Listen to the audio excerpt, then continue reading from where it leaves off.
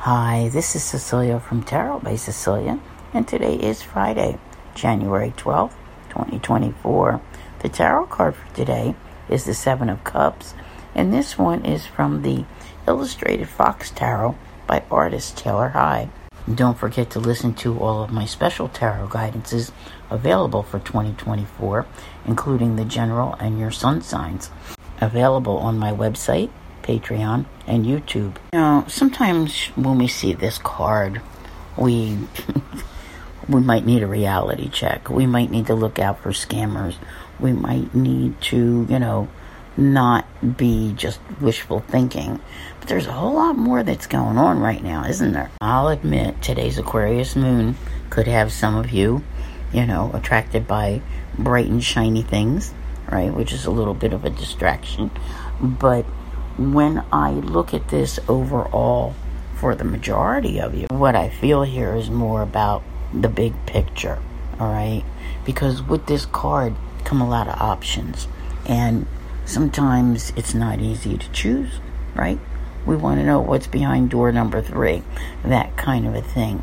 But we have an excellent aspect happening today with Mars in its exalted sign of Capricorn, trining Jupiter in Pisces, which happens to be a money sign. So if you are working on these kind of things, you'll be able to see the big picture better, be able to go after what you want. You had that really nice new moon in Capricorn to make those intentions. Maybe you're looking for a better job. Maybe you're looking for more clients. This is the time to be focused on it. And Mars is all about, that passion and drive and energy, the courage even, right? So what do you want? Some would say with this card, perhaps you don't know. But my feelings on this are that everybody has things that they're trying to get worked out. This might not be exactly about what you want down the line, but what you need to do to get there to make it happen.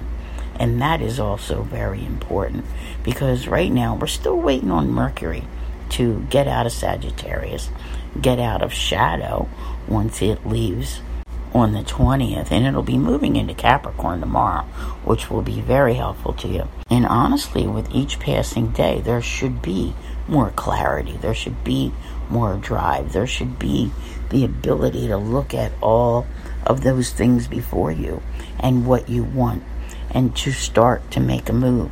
But like I said, with what you already know, with what you're already doing, that's kind of the key until Mercury gets past that shadow date on the 20th. And we are going to hit a totally retrograde free zone later in the month, so stay tuned for that, because it will be very important in your moves that you're making to go forward. So do be mindful of what is real and what is not, and what is realistic and what is not, and manage your options responsibly. I want to thank you all very much for being here. I'll see you here again tomorrow, and as always, have a great day.